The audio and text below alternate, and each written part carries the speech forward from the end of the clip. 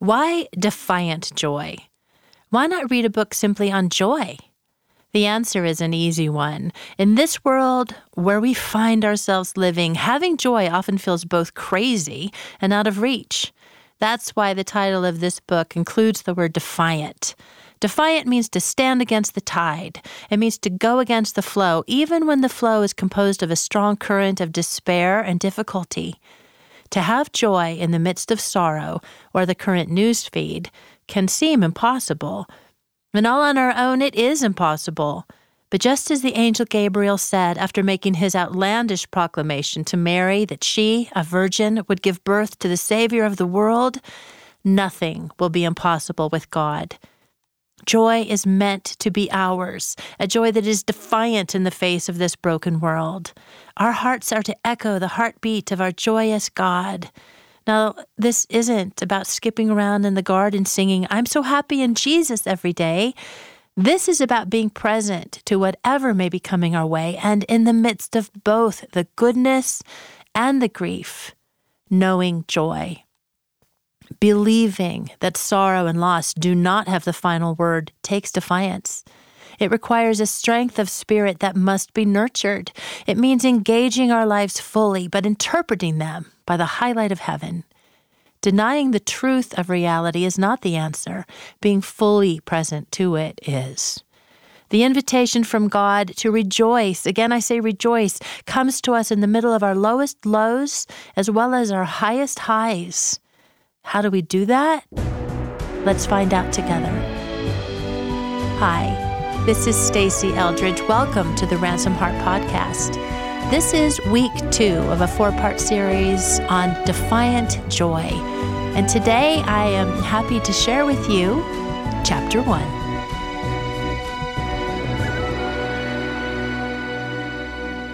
A Holy Defiance. Joy is the serious business of heaven. C.S. Lewis. It is a quiet morning. The house is empty save for our 2 resigned dogs. Resigned because they sense this master will not be taking them on a walk anytime soon. They know it from my slow movements, which cause their natural exuberance to dim. This morning, I will not allow myself to be baited by their soft, desire-filled eyes. Sorry, guys. The bed is just too cozy, and it's my day off.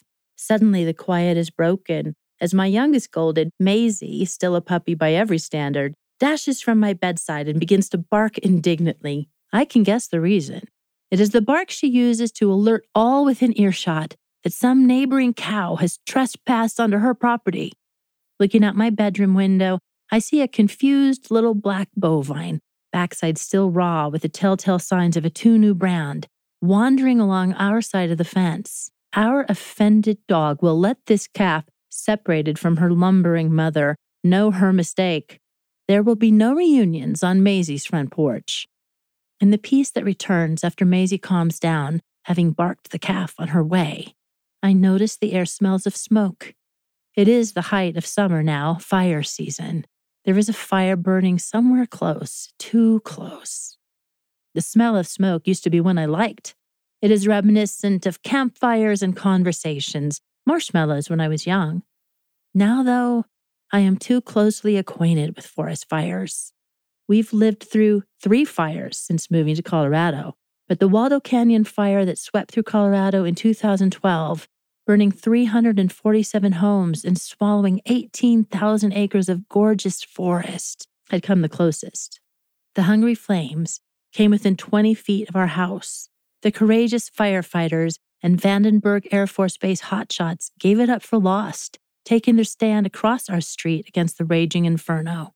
We evacuated in speed, shock, and tears, and for long minutes, we didn't know if we would live or die, swallowed up by the flames ourselves. No, I no longer find the fragrance of smoke comforting. Flames are licking all around us, aren't they? All the time. St. Peter describes our life here on this earth as a fiery ordeal in 1 Peter 4, verse 12. Tragedies and heartache and pressures and illnesses and irritations, grand and small, show up indiscriminately, and they do not limit themselves to one season. I become very sick, But my husband becomes much more ill at the same time, and my children hit a crisis, and the call comes telling us of a loved one dying, and the letter arrives from the IRS telling us we're going to be audited, and the plea for help arrives in our inbox from a friend because her son is suicidal, and the deadline for a project is pending, and another friend has found a lump in her breast, and all this occurs within 2 days. Life is hard, and it doesn't seem to let up. I know that in comparison to most, my own life has not been so bad. I'm not a refugee. I'm not living in the middle of a drought-filled land praying that my child will survive another day. My daily reality is not set in a war zone, well, at least not one that can be seen. I am not living on the streets. I have a roof over my head. I have running water that will not make me ill. When I put my feet on the floor after a night's sleep, there's carpet underneath them. I am a resident of the United States and living a life of luxury in comparison to 90% of the human population. I'm very aware of this. But such facts, though true and humbling, don't help me most of the time. Too often they serve only to shame me and keep me from being present to the sorrow in my life that threatens to swallow up everything like a forest fire that looms near, too near. Yes, I want to be aware of others in the world. I do want to grow in compassion. But that will require me to feel my own pain, to not run from it through comparisons that only serve to diminish my own heart. When I do not have compassion for myself in my own trials, my compassion for others also goes down, both for those whose sorrows I have known in part and those whose sorrows I have not. Besides, the grace of God is not present in my comparisons. It is here for me in my moment. If I run from my reality, I also run from the presence of God. So my heart scans the horizon in the quiet of the morning when the faint smell of smoke rises, and I ask, "Where are you, God?" And the answer comes from deep within. I'm right here. Defiance, not denial. Our home had been overtaken by fairy lights, Christmas twinkle lights, boughs of evergreen, ribbons of red, and the fragrance of pine filled the living room. It was the night of our annual Christmas party, and I was ready. I'd been decorating for weeks. Even the bathroom had a little sleigh in it. Once a year, our team gathers in our home to celebrate all that God has done through our little ministry. We reflect, we give thanks, we feast, we laugh, and we get all dressed up to do it. Plus, it's catered, so there's that. It's planned 2 months in advance, and as it draws near, the expectation of joy rises exponentially. That year, I had a spare moment on the afternoon of the party before I needed to get dressed. So, as is often the case, I went online to check out what was happening in the world, take a look at emails, update my Facebook status. When I did, I learned what had transpired that day and wept with shock and despair. My soul was filled with anger and deep sorrow. A lone gunman had opened fire on elementary school-aged children, killing 20 6- and 7-year-olds in a terrifying and horrific spree. 6 adult staff were also shot and killed. It was the deadliest shooting at any school in the United States. After brutally taking these precious lives, the gunman had committed suicide. I found my husband and told him of the tragedy. We wept and prayed together. Then, as we thought about all the people who were about to show up at our house, we wondered, how could we celebrate life in the face of such wickedness and loss? And that's when the phrase, Defiant Joy, was born. We would not cancel the party. We would gather. We would not pretend that the shootings had not taken place, nor would we forget that a whole community was grieving the children lost. But we would proclaim that even so, there was a reason to celebrate, particularly since it was Christmas time, when we gather to honor and remember the invasion of the kingdom of God. That's what Christmas is, you know. It's an invasion. The battle between good and evil could not have been made starker on that day, and it looked like a victory for the kingdom of darkness. But we needed to remember that Jesus had entered the darkness and brought the light. His unending life signaled the end to the rule of evil and proclaimed the ultimate victory of the kingdom of God. Yes, a battle was raging, but Jesus had won it, and we were invited to proclaim it and enforce it. Once everyone had gathered in our home that night, we paused and prayed, and in silence honored the lives lost and the families forever changed. And then we turned our hearts to the one who is our hope in the face of loss and untold grief. Because of Jesus, his death, his resurrection, and his ascension, we chose to honor him and celebrate that he has won and is winning still. We feasted. We talked long into the night by candlelight and Christmas music. We lingered in one another's presence, drawing closer to the fire of each other's hearts than we might otherwise have done because of the pain. We were defiantly joyful. Defiant joy is different than mere defiance, and it is completely other than denial. April 26th, 2001, 11 a.m. My mother had just died. Her passing was a holy one.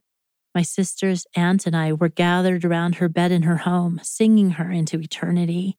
It was a precious and sacred time, made even more so by our sharing of it together. At 1 p.m., the somber, respectful men in their dark suits came with a stretcher to take her body away. It was at this moment that the reality of our loss hit one of my sisters and hit her hard. She needed more time with my mother. Years of being physically and emotionally distant caught up with her. Now she refused to let the chagrined men do their work. They eventually had to leave empty-handed. That turned out to be okay, though, because it allowed time for my aunt to take pictures. It must be a North Dakota thing, an old world thing. I don't know. It's not my thing. My aunt carefully placed flowers around my mother's lovely departed self and snapped away. When 45 photos of my dead mother arrived a month later, I wasn't quite sure what I was supposed to do with them. Frame one? Hours after the terrified funeral workers left, they returned, stretcher again in hand. My sister would have none of it. The rest of us thought we might have to resort to drugs or a straitjacket. Whether those devices would be for her or for us, we weren't sure. A body without the spirit does not linger well. My mother's body needed to be lent into the care of others. Fortunately, my brother was in the house. Strong, firm, determined, and angry. He had chosen not to view my mother's body after she had passed on to her forever home, but my sister's pain forced him to it. He had to go into my mother's bedroom and convince my sister to let her go. It was with sorrow, with unabsorbed grief, and with a camera snapping that I stood by as they finally wheeled my mother's body past. What is one to do after such a moment but acquiesce to my aunt's offer to get some dinner? Okay, you betcha. Super. Besides, she had already chosen the restaurant.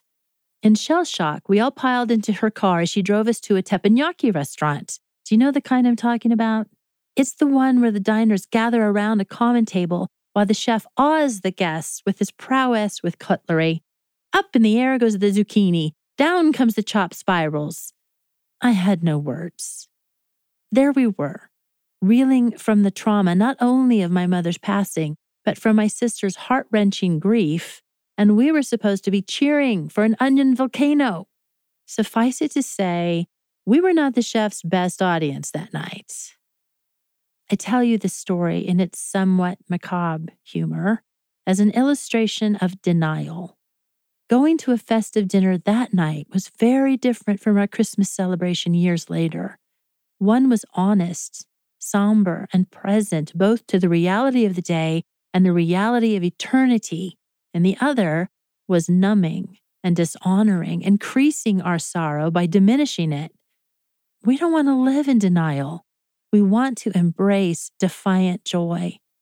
The evening after my mother's passing was simply not a time for cheering. It was a time for weeping. It was a time to allow our hearts the quiet, the rest, and the repose they needed to begin to absorb the loss. Beauty would have helped. A quiet walk in the woods or along the shore would have been good. But instead, We got blades, flames, and suppression of the sorrow filling our hearts. Trying to diminish the pain only increased its potency. Ignoring reality does not breed joy. Pretending that what is true does not exist is not holy defiance. The seeds of joy can only be firmly planted in the pungent soil of the here and now, while at the same time being tethered to eternity. Joy is fully rooted in the truth.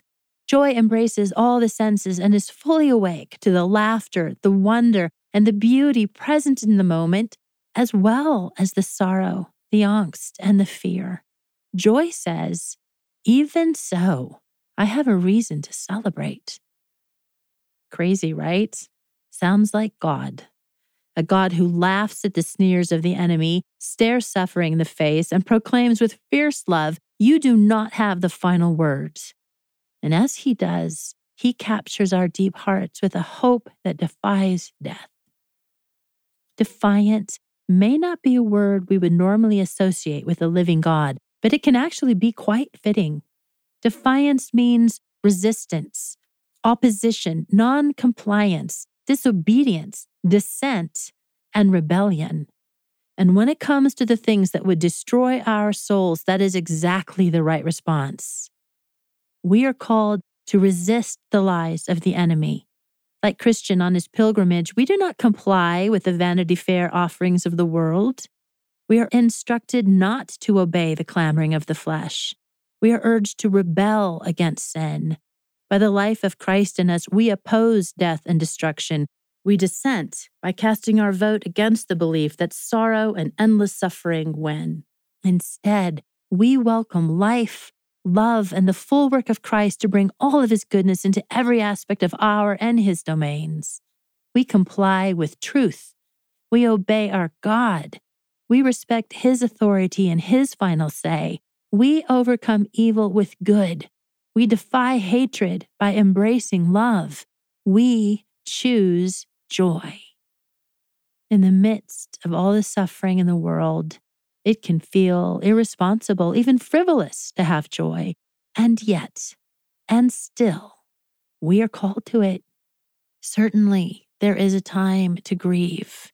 There is a time to mourn, to wail, to sigh. There is a time to know our loss and not have to cheer the teppanyaki chef. But that doesn't mean we can't have joy even in the middle of that painful knowing. Joy is the heartbeat of the kingdom of God. Joy is what sustains us. It is our strength. We can be resilient. We can be filled with the expectation of good things. And we can have joy in the midst of the lamentations of our lives. Joy, not happiness. What exactly does it mean, though, to have joy?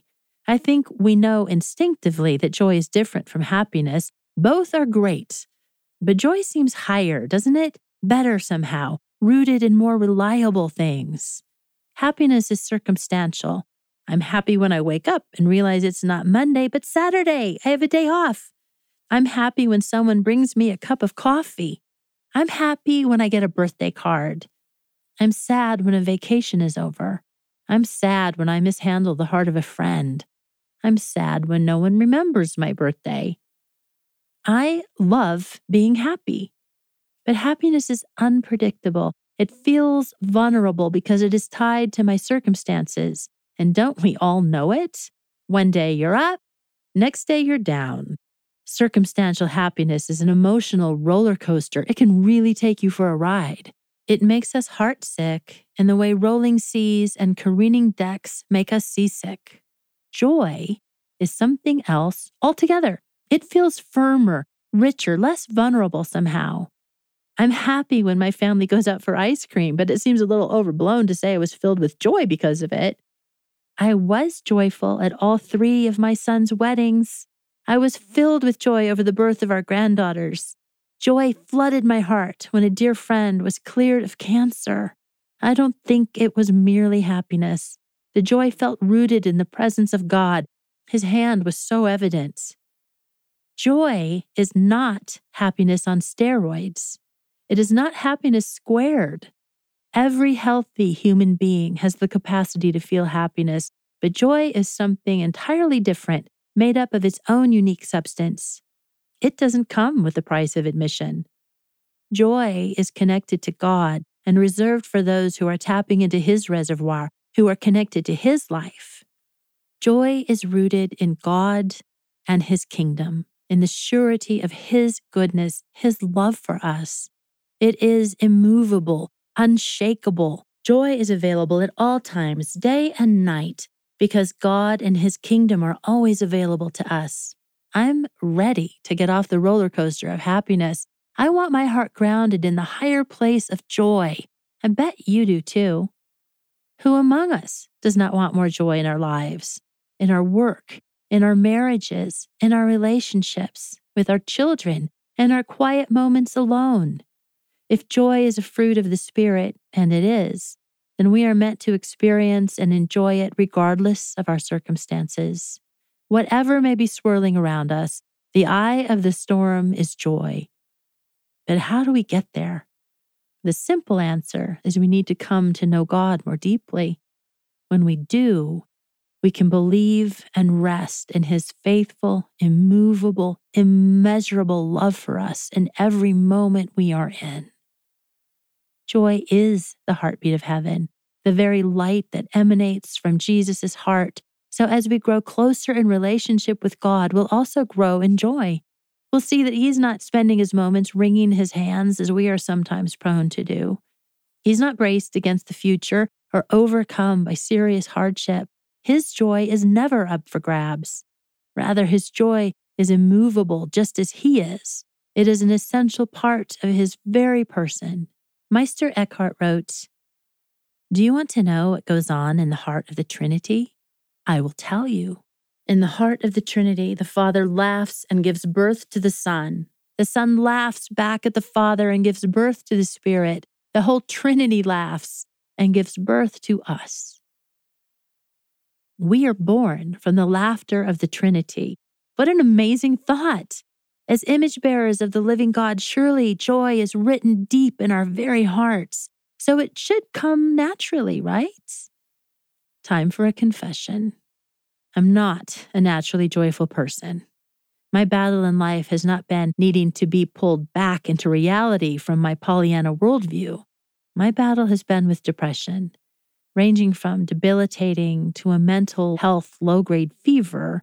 The struggle to get out of bed in the morning is one I am acquainted with. I know what it feels like to spend your days walking through sludge up to your knees with a heavy cloak on your back.